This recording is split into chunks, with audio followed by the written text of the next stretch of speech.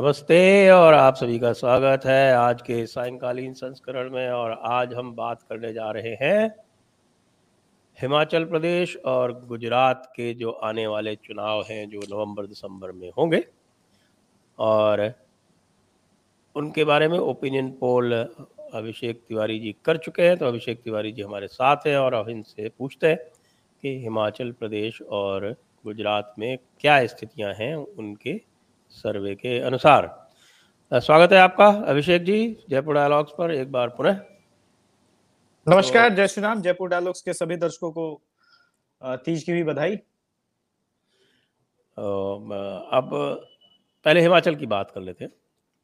तो हिमाचल में जो कुछ मेरे पास फीडबैक है जी, उसके अनुसार जो भारतीय जनता पार्टी के जो मुख्यमंत्री हैं जयराम ठाकुर जी, जयराम जी, वह अत्यंत अलोकप्रिय बताए जाते हैं। क्या ये आपके सर्वे में भी आ रहा है? देखिए, जयराम ठाकुर जी की वजह से अगर बीजेपी ये पूरा चुनाव हार जाए तो उसमें मुझे कोई आश्चर्य नहीं होगा। सिर्फ अलोकप्रिय वही नहीं है, उनके तमाम मंत्रियों से बहुत निराशा है लोगों के बीच में।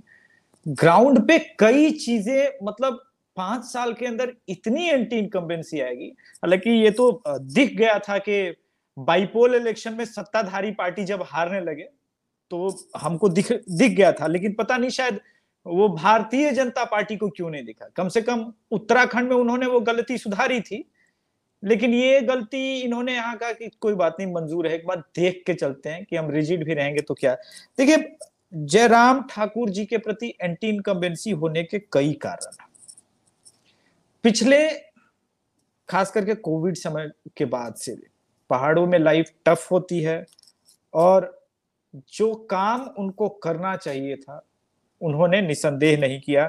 सड़कों पे भी काम नहीं हुआ है, लोग पानी की समस्या बताते हैं, इलेक्ट्रिसिटी की समस्या बताते हैं।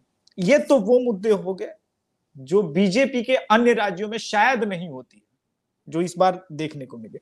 उससे बड़ा मुद्दा हमें जो ग्राउंड पे आया कि विधायकों के प्रति बहुत नाराजगी है। लोग कह रहे हैं कि एक तो बहुत छोटा छोटा विधानसभा है, लेकिन उसमें भी वो नजर नहीं आते हैं। एरोगेंस है जीत का।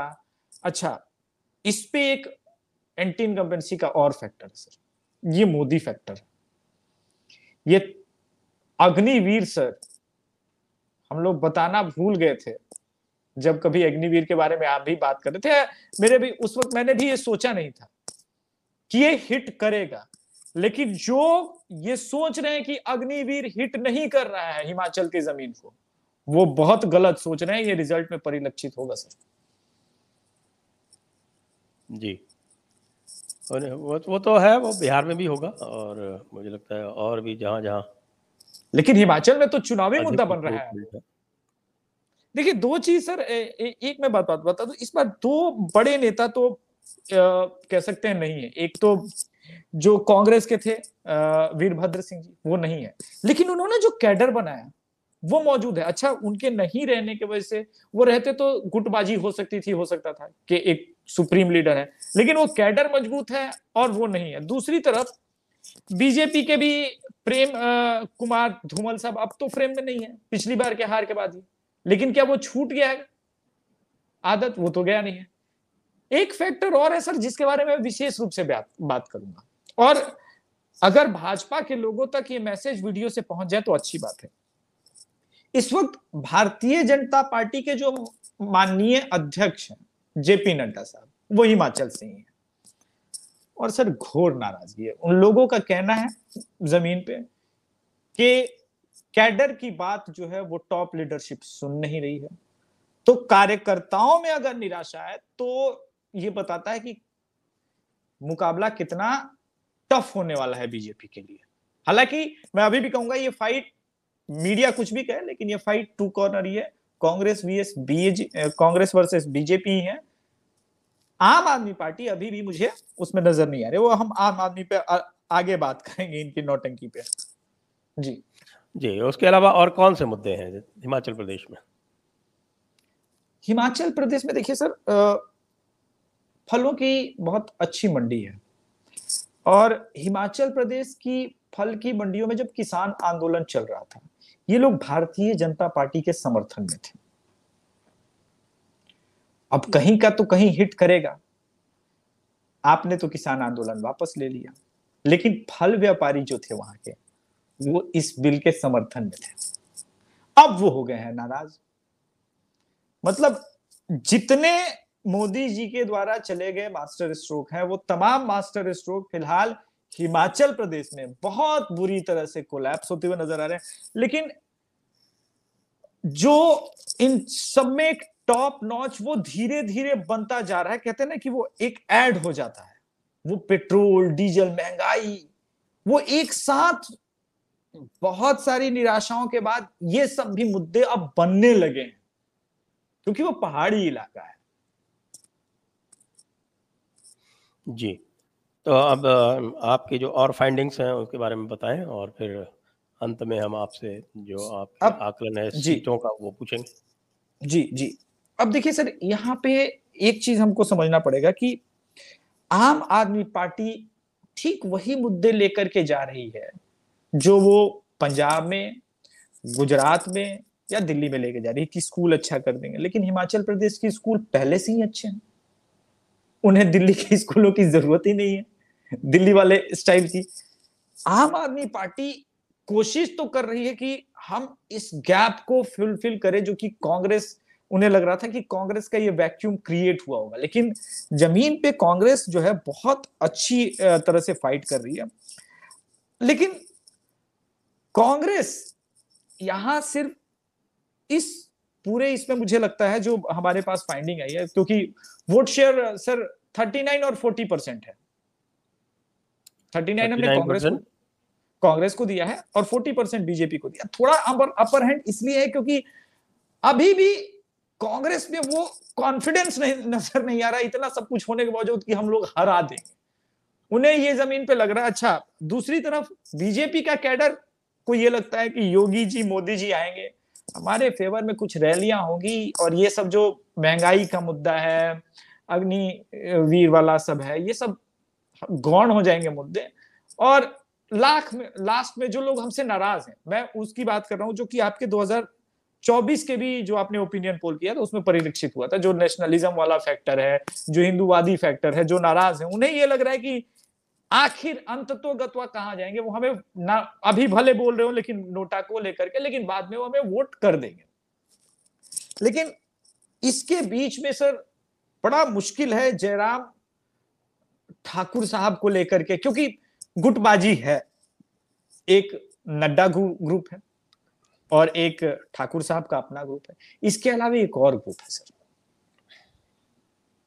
माननीय मंत्री जी हैं वहां से, उनका भी एक अपना ग्रुप है, बड़े मंत्री हैं। स्माइल तो बता रही है सर, आप नाम समझ गए हैं। बिल्कुल बिल्कुल, उनके क्षेत्र में मैं गया हूं कई बार। अच्छा, तो ये तमाम चीजें हैं जो इस पूरे फाइट को जो है बीजेपी के लिए और डिफिकल्ट बनाएगी। नड्डा जी के लिए प्रश्न चिन्ह है सर। अगर हिमाचल का चुनाव बीजेपी के अध्यक्ष हैं, उनके रहते बीजेपी हारती है, जो कि अभी ऐसा लग रहा है मुझे कि अगर कांग्रेस अच्छे से फाइट कर ली तो मुझे नहीं लगता कि जयराम जी सीएम बनने वाले हैं, वो नहीं बनेंगे। मैं इसमें थोड़ा ऐड करूं आपको। जी जी जी जी अगर टिकट वितरण का हाथ नड्डा जी के हाथ में रहा तो बीजेपी के लिए मुश्किलें बढ़ेंगी, कम नहीं होगी।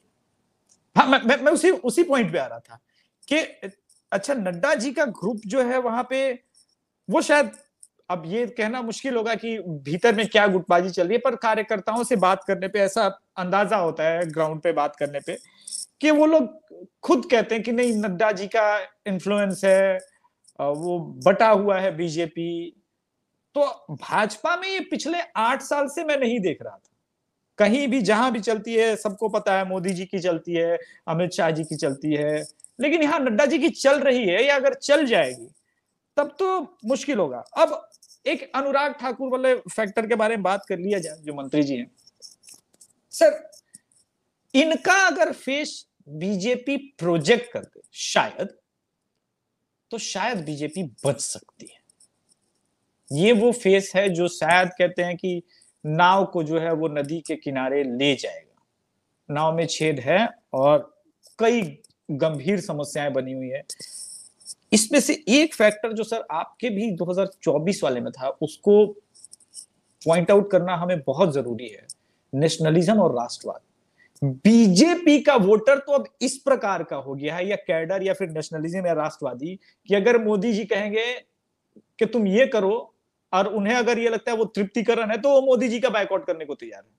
इनफैक्ट हम देख सकते हैं कि इन दिनों किस प्रकार से मोदी जी की आलोचनाएं हो रही है सोशल मीडिया पे, और बहुत बुरी तरह से हो रही है। तो क्या मोदी जी में अब वो करिश्मा नजर आएगा, वो हिमाचल को पार लगाएंगे, ये तो अब दूर की कौड़ी होगी, लेकिन बीजेपी के लिए डिफिकल्ट तो हो ही रहा है। जी। हाँ, मैं वैसे आपको सी अब का मैं एक दो और प्रश्न मैं पूछ लेता हूँ, जो जी वहाँ के लोकल, जो क्योंकि मैंने हिमाचल में मैं थोड़ा एक चुनाव मैंने करवाया हिमाचल में, जी तो वहाँ की भी जो थोड़ी लोकल गुटबाजी है वो मुझे पता है। वहाँ पर आपके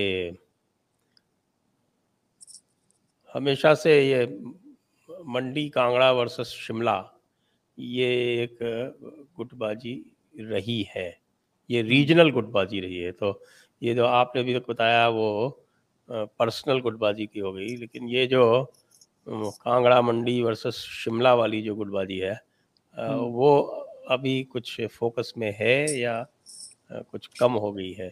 और इस नहीं नहीं मंडी वो कांगड़ा के आप जानते हैं, जो आपने मंत्री जी का बताया, वो इस मंडी कांगड़ा जी बेल्ट से आते हैं। जी हालांकि वो जी उनकी बेल्ट जो है तराई बेल्ट अधिक है, लेकिन हाँ फिर भी वो उसी के माने जाते हैं। नहीं नहीं देखिए, ये चीज है, और मुझे एक्चुअली इसके बारे में पता नहीं था कि ये कितना बड़ा मुद्दा है ग्राउंड पे, लेकिन वो दिखता है, लोग कहते हैं अरे कहाँ कुछ, जो कुछ भी हुआ है सीएम साहब और इन लोगों ने वहीं पे किया है, यहाँ तो हमारे पास कुछ है ही नहीं, कुछ हुआ ही नहीं है। ये तमाम चीजें हैं कि नहीं, मंडी का ही विकास हुआ है, जो भी हुआ है वहीं पे काम हुआ है, ये तमाम चीजें हैं। लेकिन ये कितना बड़ा मुद्दा है, मुझे पहली बार में समझ नहीं आया था, क्योंकि ये मेरा हिमाचल का पहला ओपिनियन पोल है, और तो मैं बिल्कुल न्यूट्रल होकर के गया था वहां पे, और मैं ये मान के चल रहा था कि बीजेपी के लिए बहुत आसान रहेगा। लेकिन मैं सरप्राइज हुआ, जैसे जैसे हम लोग ऊपर चढ़ते गए पहाड़ी पे, वैसे वैसे बीजेपी के लिए मुश्किल जो है वो बढ़ती हुई नजर आई है। अब उसके क्या कारण है, एक बार हम जब मिड सितंबर या फिर सितंबर लास्ट में जाएंगे, या फिर अक्टूबर के पहले हफ्ते में प्लान है, क्योंकि यहाँ गुजरात भी जाना है, और ये तो थोड़ा सा शेड्यूल टाइट है। देखना पड़ेगा कि पहले हिमाचल का दौरा होगा या फिर गुजरात का होता है।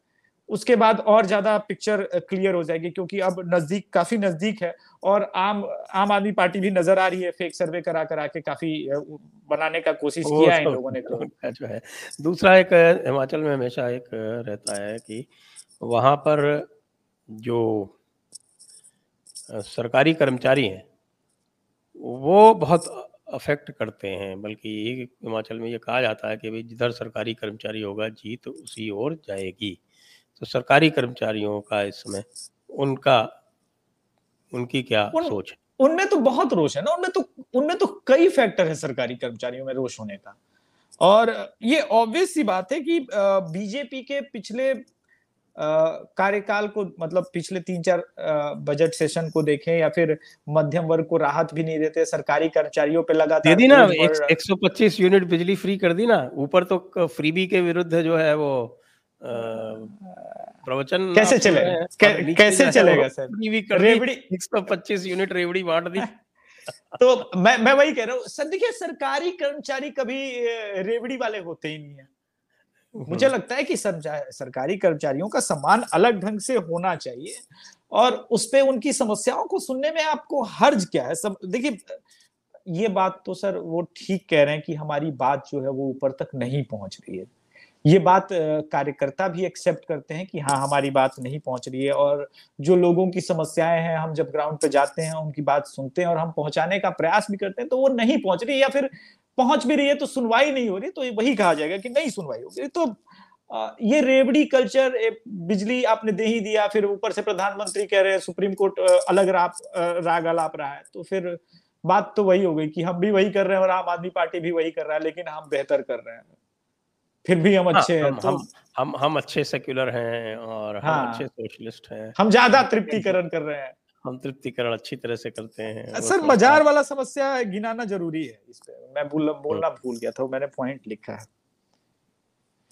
हिमाचल में पहाड़ियों का कहना है कि अचानक से पिछले 3-4 सालों में कई ऐसी जगह है जहां पे कुछ नहीं होता था, वहां पे पहाड़ों पे एकदम ऐसे ऐसे जगहों पे मजार नजर आने लगे हैं, हरी चादर नजर आने लगी है, और ये सब बड़ा अनकंफर्ट उनको फील कराता है।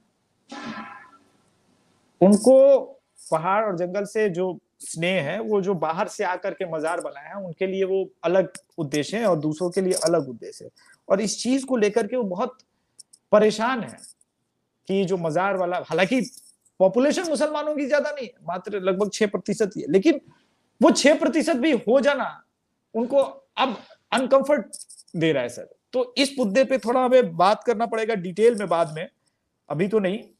और जाएंगे तो ज्यादा बेहतर। अब थोड़ा सा और पिक्चर्स वगैरह क्लिक करके लेके आऊंगा, रिकॉर्डिंग वगैरह निकाल के लेके आऊंगा तो ज्यादा ये होगा। लेकिन ये है कि वहां पे अचानक से बहुत तेजी से मजारों की संख्या बढ़ रही है। ठीक उसी पैटर्न में ये हो रहा है जैसे उत्तराखंड में हमने कुछ सालों पहले देखा था सर, एकदम पैटर्न वही है। जी। और तृप्तिकरण का भी एक अंग है क्या वो? अब सर, ये कहना मुश्किल है कि वो तृप्तिकरण का ही अंग है, क्योंकि अब सरकार तो इन्हीं की है, तो जिम्मेदारी कौन लेगा? अगर आपकी सरकार के होते हुए ये चीजें हो रही है, ठीक है, अब सर ये देखना पड़ेगा कि अब चंबा ऊना जैसे इलाकों में भी अगर मजारे बन रही हैं तो वो क्यों हो रहा है और उसका क्या कारण है। सरकार का ध्यान नहीं है, विधायकों का ध्यान नहीं है। अगर किसी का ध्यान नहीं और ये लगातार चीजें हो रही है तो किसी को तो जिम्मेदारी लेनी पड़ेगी उसकी। लेकिन नाराजगी तो है उस चीज को लेकर के। जनता तो नाराज होगी ना सर, उसको आप नाराज होने से कैसे रोक सकते हो? क्योंकि उसने बीजेपी को इस मुद्दे पे भी वोट किया है। बीजेपी भले स्वीकार करे या ना करे, लेकिन नेशनलिज्म और तुष्टीकरण के अगेंस्ट बीजेपी को वोट किया गया था, इसमें तो कोई संदेह नहीं है, भले बीजेपी माने या ना माने। जी। तो अब आप बताएं, आपका जो निष्कर्ष है। आपने वोट शेयर बताया, 39% कांग्रेस और 40% भारतीय जनता पार्टी। बीजेपी आम आदमी जी। पार्टी का क्या वोट प्रतिशत है? सर, आम आदमी पार्टी लगभग 5 से 6% वोट शेयर ले रही है। और इसको सीटों में मैं अभी कन्वर्ट नहीं कर पाऊंगा सर, क्योंकि बहुत छोटा इलाका है। यूपी में जहां हम लोग कर रहे थे तो वहां 4-4 लाख का विधानसभा का वोट होता था, और यहाँ तो एकदम छोटा सा है, तो उसमें वो हाँ, वो 30-40 हजार वोट पड़ता है। हाँ, तो कहाँ 4 लाख और कहाँ 40 हजार वोट, तो थोड़ा सा मुश्किल हो जाएगा।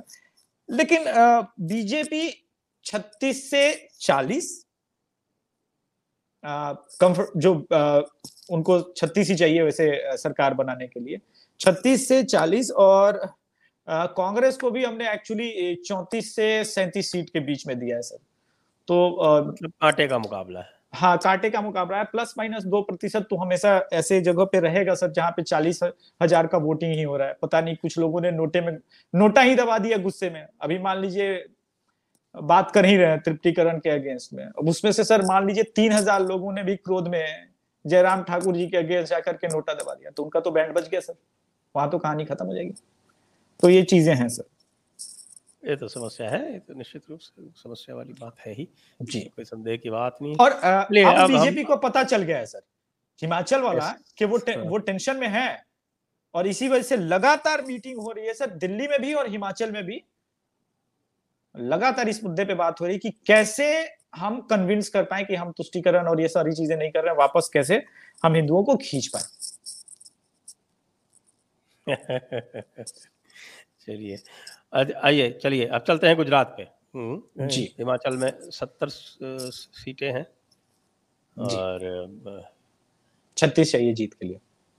36 चाहिए जीत के लिए, और गुजरात में है 182 182। के लिए। जीत के लिए चाहिए 92, पिछली बार आई थी 99। और जिस समय मुझे याद है, जिस समय पिछली बार जब काउंटिंग चल रही थी, तो काउंटिंग में एक बार कांग्रेस बीजेपी से आगे हो गई थी और बीजेपी के इस सभी की धड़कनें जो थी उसमें रुक गई थी, लेकिन वो मुझे लगता है वो लगभग 5 मिनट में ही वो स्थिति रिवर्स हो गई और फिर धीरे धीरे धीरे धीरे किसी तरह से रोते पीटते ये 99 तक पहुंच पाए और जी बहुत ही खतरनाक मंजर था। तो सूरत शहर ने इनको बचा लिया, एक तरह से ये कह सकते हैं। इस जी बार क्या स्थिति है? सौराष्ट्र में पिछली बार बहुत बुरी स्थिति हुई थी भारतीय जनता पार्टी की। इस बार और सौराष्ट्र में बुरी नहीं है। मैं कुछ मुख्य बोलूं कारण इससे थे, पहले। मैं 1 मिनट समाप्त कर दूं। कुछ मुख्य जी कारण थे और उसमें एक मुख्य कारण जो था वो पटेल आंदोलन भी था। और पटेल आंदोलन का जो कारण था वो आपके सवर्ण आरक्षण से संबंधित था जी और वो पटेलों का उनके लिए आरक्षण मांग रहे थे, जो बाद में इन्होंने अपनी पिटाई होने के बाद यहाँ पर और मध्य प्रदेश में जब पिटाई कुटाई हो गई, राजस्थान में पिटाई कुटाई हो गई, तब ये सवर्ण आरक्षण लेके आए थे। जैसे इस बार भी पिटाई कुटाई इनकी हो रही है, लेकिन इनको भी समझ में नहीं आ रहा है कि इनकी पिटाई कुटाई जो है ये तृप्तिकरण के मुद्दे पर हो रही है चारों तरफ। अब ये यदि चेत जाएं तो ठीक है, नहीं तो 2-4 अगर मान लीजिए कहीं धोखे से बगैर मतलब हिमाचल या इस तरह के कोई प्रदेश हारने के बाद संभले तो उससे फिर कोई मतलब नहीं है। तो इस बार क्या स्थिति है गुजरात की, आप हमें जरा बताएं। आपके क्या मुद्दा क्या है और स्थितियां क्या हैं? कांग्रेस तो मुझे लगता है मरी पड़ी हुई है इस बार। भरत सिंह आम सोलंकी जी के आदमी बारे में पार्टी बात भी घुस करेंगे। गई है वहां पर। हाँ, भरत सिंह सोलंकी जी के बारे में भी बात करेंगे, लेकिन उससे पहले आपसे भी एक प्रश्न है मेरा और दर्शकों से भी। पिछले 8 साल में सर कांग्रेस सबसे अच्छा चुनाव कौन सा लड़ी थी? गुजरात। पिछले 8। पिछला गुजरात। क्यों? जबकि मध्य प्रदेश और राजस्थान और छत्तीसगढ़ में लिटरली उनकी सरकार बन गई थी और एक तरह से कहें कर्नाटका में भी, लेकिन फिर भी हम ये मानते हैं कि सबसे अच्छा चुनाव वो गुजरात लड़ी। क्यों? बीजेपी का 61% वोट शेयर वो ड्रैग करके 47% पे लेके आई और अपना वोट शेयर वो बढ़ा करके लगभग 41% लेके आई। अहमद पटेल भी उस वक्त जीवित थे, लेकिन जो 3 कॉम्बिनेशन बीजेपी के लिए खतरा पैदा हुए थे, हार्दिक पटेल और अल्पेश ठाकुर और जिग्नेश मवाली, सॉरी मवानी, मुंह से निकल जाता है सर मवाली। तो ये जो था कॉम्बिनेशन, इसने बीजेपी को बहुत टेंशन दिया था। अब आज के समय में अहमद पटेल रहने, उनकी बेटी लिटरली कुछ नहीं संभाल पा रही है। कोशिश करने का भी कोई मतलब नहीं है। भरत सिंह सोलंकी साहब के बारे में मैंने बात की कि वो तो महत्वाकांक्षा, अपना नाम रोशन कर रहे हैं इस समय तो। हाँ मैं वही कह रहा हूं, नाम रोशन कर रहे हैं, महत्वाकांक्षा बहुत है, हाथ पांव मार रहे हैं, लेकिन क्या टॉप जो कांग्रेस लीडरशिप है वो किसी और चीज में इस वक्त फंसा हुआ है। उसको ध्यान भी नहीं है कि सिर्फ 4 महीने बाद गुजरात चुनाव है। आप याद कीजिए कि कम से कम यूपी में उनको पता था कि यूपी में चुनाव है, प्रियंका वाड्रा आ गई, लेकिन गुजरात के लिए ऐसा कोई सीन नहीं है। परिवार अलग मुश्किलों में है, मैडम अमेरिका में है, बाबू साहब भी बाहर में है, वाड्राइन भी कहीं है, लेकिन गुजरात में कोई नहीं है। कैडर बिखरा पड़ा हुआ है, हताश है, निराश है, और इसका डायरेक्ट बेनिफिट। दूसरा, इनके पास एक ग्राउंड वॉरियर था जिसको भरत सिंह सोलंकी नहीं चाहते थे कि वो आगे बढ़े, उसका नाम हार्दिक पटेल था। बीजेपी ने इस जो उनकी वजह से पटेल वोटों में डिवीजन हो सकता था, उसको बहुत ही, आप पॉलिटिकली, मैं ये नहीं कह रहा हूं कि नेशनलिज्म या राष्ट्रवाद के मुद्दे पे ये कैसा निर्णय है, ये तो भविष्य में तय होगा, लेकिन पॉलिटिकली हार्दिक पटेल को बीजेपी में लाना ये बढ़िया मूव बीजेपी की तरफ से जरूर कहा जाएगा, और वो दिखता है। और बीजेपी गुजरात इस वक्त सफाई दे रही है कि हार्दिक पटेल आए हैं हिंदुत्व के मुद्दे पे। लगातार आप उनके ट्वीट देखिए, वो हिंदुओं की बात कर रहे हैं, हिंदुत्व की बात कर रहे हैं, तो आने में क्या बुराई है। वो कन्विंस करने में इस बात को कामयाब हो गए।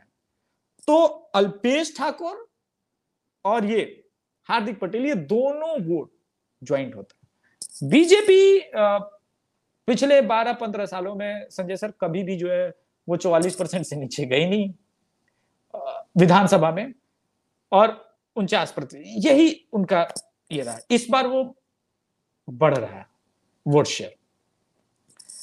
कांग्रेस का वोट शेयर जो है टूट रहा है, उसका कारण आम आदमी पार्टी का फेक सर्वे, एग्रेसिव कैंपेन। आप इस वक्त अखबारों को देख लीजिए सर, क्या गुजराती, हिंदी, वहां की जितने अखबार हैं सर, उसमें सिर्फ महामहिम दिल्ली के प्रधानमंत्री और देश के मुख्यमंत्री केजरीवाल साहब की तस्वीरें नजर आएंगी, ऐसे हाथ किए हुए एकदम। दिल्ली की स्कूल, वो टाइम्स वाला पूरा मैगजीन पूरा कि हम ऐसा कर देंगे, वैसा कर देंगे, बिजली फ्री, पानी फ्री, राशन फ्री।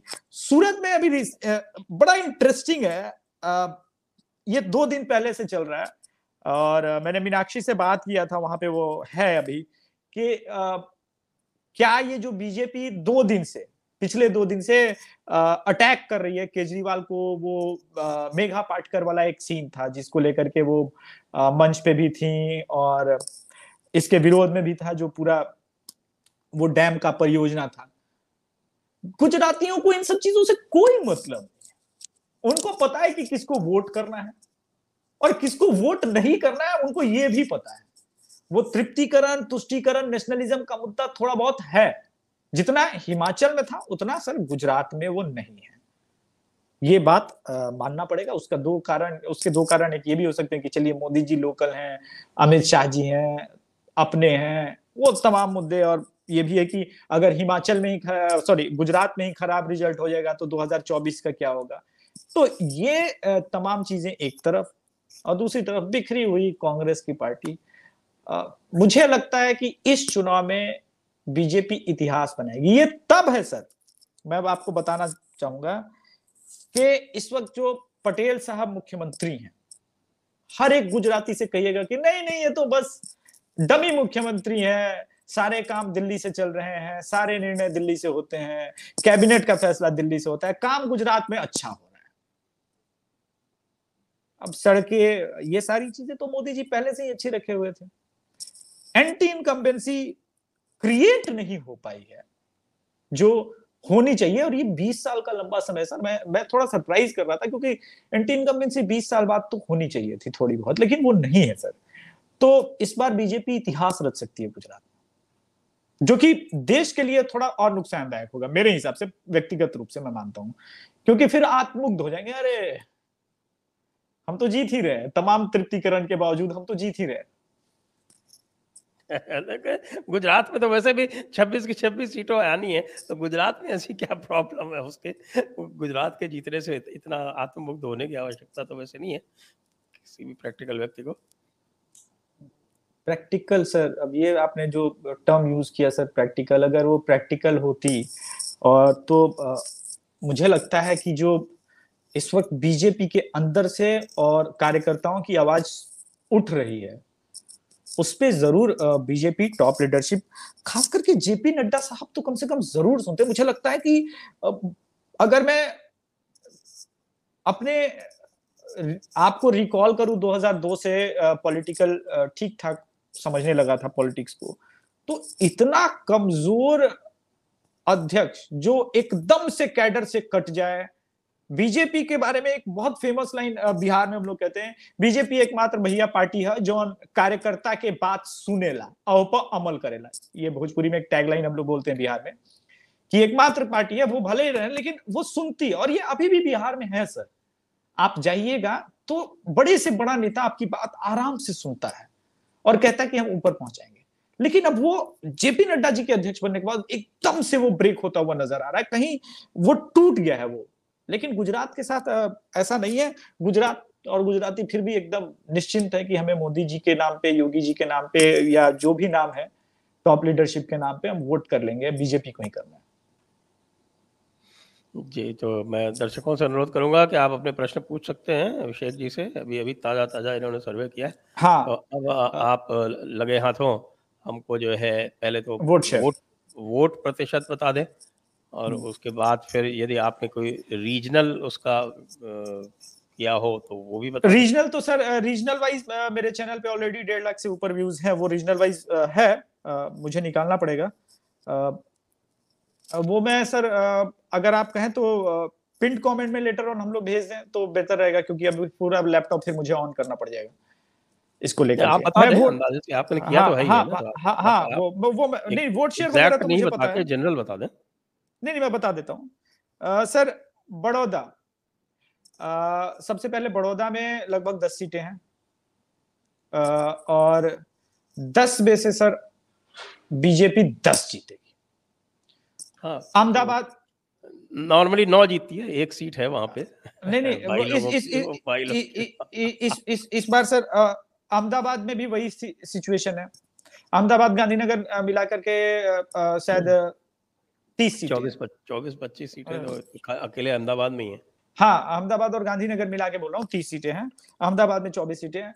यहाँ भी मतलब बीजेपी अच्छा परफॉर्म कर रही है। इसके अलावे आप राजकोट चले जाइए, राजकोट में भी लगभग 8 सीटें हैं, जिसमें से एक सीट आम आदमी। पिछली बार ये जो बेल्ट थी आपकी, जो अमरेली, सुरेंद्र नगर, ये जो पूरी जो बेल्ट थी, इसमें बहुत बुरी स्थिति हुई थी भारतीय जनता पार्टी की। भावनगर, अमरेली। जी, जो भावनगर, और ये मैं आ रहा हूँ सर, भावनगर, जामनगर, इन सब पे आ रहा हूँ। जामनगर तो उधर चला गया आपका। हाँ, जामनगर, राजकोट तो बिल्कुल उधर आपके कच्छ की खाड़ी की तरफ चला गया। मैं तो ये जो आपका जो बीच, जो मध्य सौराष्ट्र का जो क्षेत्र है, उसकी बात कर रहा हूँ, जहाँ पे बहुत बुरी परफॉर्मेंस थी पिछली बार। इसका कारण सर वोट का जो डिवीजन था ना सर, पिछली बार ठाकुर और पटेल वोट नाराज थे। आदिवासी में सर एक फैक्टर तो है, वो द्रौपदी मुर्मू वाला, वो इस बार लग रहा है इनको कि नहीं भाई, हमारा पहली बार आदिवासी को बनाया, भाजपा नहीं सुनती है, भाजपा ही बात सुनती है। और आरएसएस का इस वक्त जो संगठन है, वो आदिवासियों में वाकई बहुत अच्छा काम कर रहा है। ये बंगाल में भी मैं पिछले 1 महीने से फॉलो अप ले रहा हूँ सर, फिर से बंगाल में एकदम से वो संगठन एक्टिव नजर आ रहे हैं। बंगाल में फिर से उन तक रीच होने लगी है, पहुंचने लगी है। शायद इनको 2024 का अभी से ही तैयारी करना है, वो भी हो सकता है। लेकिन ये होने लगा है सर कि देखिए, हम आपके लिए काम करते हैं, जमीन पे काम करते हैं, आपके साथ रहते हैं, 24 घंटे हम लोग साथ रहते हैं। तो ये चीजें हैं सर। इसलिए मुझे लगता है कि अमरेली में 3 सीट तो श्योर आ रही है, मे बी वो 4 भी हो सकता है। और ओवरऑल बीजेपी को लगभग सर 50% के आसपास वोट शेयर मिल रहा है सर। 50% के आसपास जी, वोट शेयर मिल रहा है। तो 50% के आसपास यदि वोट शेयर मिलेगा, तब तो फिर रिकॉर्ड निश्चित रूप से मोदी जी का 127 वाला रिकॉर्ड टूट जाएगा क्या? 100%। मैं मेरे चैनल पे मौजूद है सर ओपिनियन पोल, उसमें मैंने दिया है सर। वैसे all time record Madhav Singh Solanki का है 147। तो सर इसमें कोई आश्चर्य नहीं होना चाहिए, 135 प्लस तो इस वक्त वो है सर। बीजेपी 135 सीट, आम आदमी पार्टी 3 से 4 सीट सर, जिसमें मैंने एक वो गिनाया सर, वो एक राजकोट में निकलती हुई नजर आ रही है सर। 3 से 4 सीट, और आम आदमी पार्टी सर मर भी जाएगी तो उनका वोट शेयर जो है सर अबव 10% किसी तरह नहीं पहुंच रहा है सर। ये पूरी जो इस वक्त एक मीडिया है, पता नहीं, बहुत सारी मीडिया ऑलरेडी आप देख रहे हैं। 10% अगर आम आदमी पार्टी अगर वोट शेयर ले गई, तब तो फिर बीजेपी 150 क्रॉस करेगी, क्योंकि फिर तो कांग्रेस 20-25 पे निपट जाएगी। हाँ देखिए सर, मैं ऊपर का स्विंग कितना होगा सर, ये कैलकुलेट करना थोड़ा सा अभी मेरे लिए मुश्किल है, क्योंकि बीजेपी अच्छी कंफर्टेबल मार्जिन में है। कांग्रेस लगभग सर 35% के आसपास लुढ़कती हुई नजर आ रही है, और वो बढ़ नहीं रहा है उनका वोट शेयर, क्योंकि कुछ है नहीं कांग्रेस के पास करने को वहां पे। वो न कैडर है। ये मैं तो इस वक्त ये कहूंगा कि गुजरात कांग्रेस सिर्फ सोशल मीडिया पे सर, ट्विटर पे, फेसबुक पे थोड़ा बहुत प्रचार प्रसार कर ले। इनकी रैलियों में सर इस वक्त बहुत बहुत बुरी स्थिति है सर। और मुझे लगता है कि बीजेपी, आप जो बोल रहे थे सर माधव सिंह सोलंकी वाला, वो टूट जाएगा तो मुझे आश्चर्य नहीं होगा सर, क्योंकि एक बात तो मैं गारंटी लेता हूं, मोदी जी का रिकॉर्ड जरूर टूट जाएगा। और ये तब है सर जब पटेल साहब डमी मुख्यमंत्री हैं, इनके प्रति अगर बिहार या यूपी जैसा राजनीति होता गुजरात में, तो इनके खिलाफ बहुत सारे एंटी इनकम्बेंसी के काम होते। लेकिन सब चल रहा है मोदी जी और अमित शाह जी के नाम पे, और उन्हीं के नाम पे वोटिंग हो रही है। और नेशनलिज्म और राष्ट्रवाद वाला मुद्दा सर वहां पे कम नजर आ रहा है, कि मतलब उस नाम पे मोदी जी से नाराजगी है। जी, तो आप ये बताएं कि आपके अनुसार क्या आकलन है सीटों का? बीजेपी सर हमारे ओपिनियन पोल के अनुसार सर 135 ±5। इसके अलावा सर कांग्रेस जो है सर वो हमारे हिसाब से सर लगभग 35 से 40, और उनका यही है, उससे कम हो सकते हैं, ज्यादा ऊपर नहीं जाएंगे सर। और आम आदमी को सर हमने अभी 3 से 4 ही दिया है सर, क्योंकि आम आदमी पार्टी 10% से ऊपर कहीं भी हमें वोट शेयर नजर आया नहीं। कुछ कुछ जगह जगह है जहां पे चंग कुछ आम आदमी पार्टी का प्रचार के वजह से अभी सूरत में गई हुई थी मीनाक्षी, तो अचानक से उन मंडियों में वो पोस्टर बैनर खूब दिखने लगे हैं। लेकिन जब बात करते हैं लोगों से तो सर लोग वो कनेक्ट नहीं कर रहे हैं, वहां के गुजरात के लोग। अच्छा, गुजरात के लोगों ने लिटरली कह दिया कि भैया हमको तो फ्री चाहिए ही नहीं, हमको तो मोदी वाला ही चाहिए गुजरात में कौन तो सा। वो कल्चर ही नहीं है, वो फ्री वाला, वो तो तो बात ही अलग है। अब यही वो समस्या तो आम आदमी पार्टी की सर। गुजरात तो बड़ा बड़े प्रैक्टिकल लोग हैं वो। अब मैं उनको वही कह रहा पता हूँ है सर, कि यही है। अगर अगर वो फ्री देगा तो फिर दूसरी तरफ से कहीं से और जेब काटेगा।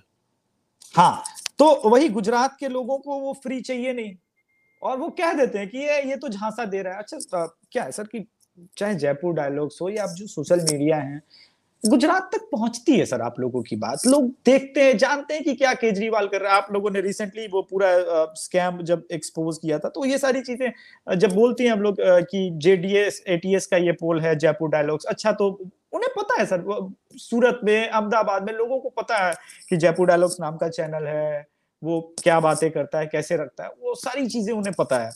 तो उनको केजरीवाल की भी आपके थ्रू असलियत पहुंच जाती है। अच्छा, ये इसकी स्कूलों की स्थिति है, ये जो हमें बता रहा है कि भाई हम वहां, उससे अच्छा तो गुजरात का स्कूल अभी ऑलरेडी है। तो वो सारी चीजें हैं सर, वो फैक्टर में वो रहता है कि नहीं नहीं नहीं केजरीवाल झूठ बोल रहा है, वो सारी चीजें वो पहले से एक्सपोज्ड है गुजरात के लोगों में। तो वो पंजाब वाला माहौल बनाने का भी प्रयास करे, चाहे झूठा मीडिया ओपिनियन पोल क्रिएट कर ले, क्योंकि मैं देख रहा हूं सर, नाम नहीं लूंगा, कई मीडिया ने 25 सीट आम आदमी पार्टी को दी है, कुछ ने 20 सीट दी है सर। चलिए, गनीमत है 100 नहीं दी। सर डबल डिजिट में आम आदमी पार्टी नहीं पहुंचेगी सर। ये पोल कहां से कर रहे हैं, डबल डिजिट में आम आदमी। अच्छा, गुजरातियों को ये भी कहना है गुजरातियों का सर कि हम कांग्रेस को दे देंगे, आम आदमी पार्टी को वोट नहीं देंगे, इतना एकदम क्लियर कि मतलब मैं कांग्रेस को वोट दे दूंगा और इनको नहीं दूंगा। तो आप समझ सकते हैं कि ये स्थिति है सर।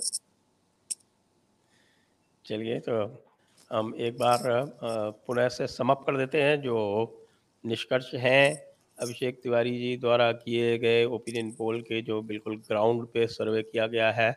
उसमें हिमाचल में जो स्थिति है, वो हिमाचल में 70 सीटें हैं, तो उसमें से इनके ओपिनियन पोल के अनुसार भारतीय जनता पार्टी 35 से 40 और कांग्रेस बिल्कुल नज़दीक है, नेक टू 34 से 37। तो मतलब जी। ये नेक टू नेक बिल्कुल फाइट है। अब अभी इसमें समय कुछ है 3-4 महीने, तो उसमें क्या स्थिति होती है उसके ऊपर ये डिपेंड करेगा, और हम लोग तो आपके पास लगातार आके आपको जो स्थितियां हैं वो बताते ही रहेंगे। गुजरात का जो इनका सर्वे है उसके अनुसार गुजरात में भारतीय जनता पार्टी की क्लीन स्वीप है, और ये 135 प्लस सीटें दे रहे हैं 182 में से, और कांग्रेस की 30 से 35 और 3 से 4 आम आदमी पार्टी की। ये है स्थिति अभी इन दो की बन रही है। और आइए अब हम प्रश्न ले लेते हैं दर्शकों के। उससे पहले आपसे सभी से अनुरोध है कि कृपया इस वीडियो को शेयर करें और इसको लाइक भी करें, हमारी चैनल को सब्सक्राइब करें, बेल आइकॉन दबाएं, और अत्यंत महत्वपूर्ण पत्रम पुष्पम का योगदान अवश्य करें। पीछे नीचे आप देख रहे हैं वो चल रहा है जो स्क्रॉल, उस पर जाकर आप क्लिक करके सेक्शन में और हमें योगदान कर सकते हैं। एक बात और आपको सभी को याद दिला दूं कि इस वर्ष का जयपुर डायलॉग्स भौतिक रूप में, फिजिकल रूप में होगा, और जयपुर में क्लार्क्स आमेर में 5 और 6 नवंबर को। और आपको कैसे उसमें भाग ले सकते हैं, आप कैसे भाग ले सकते हैं, वो हम बाद में आपको बता देंगे। आइए प्रश्न ले लेते हैं।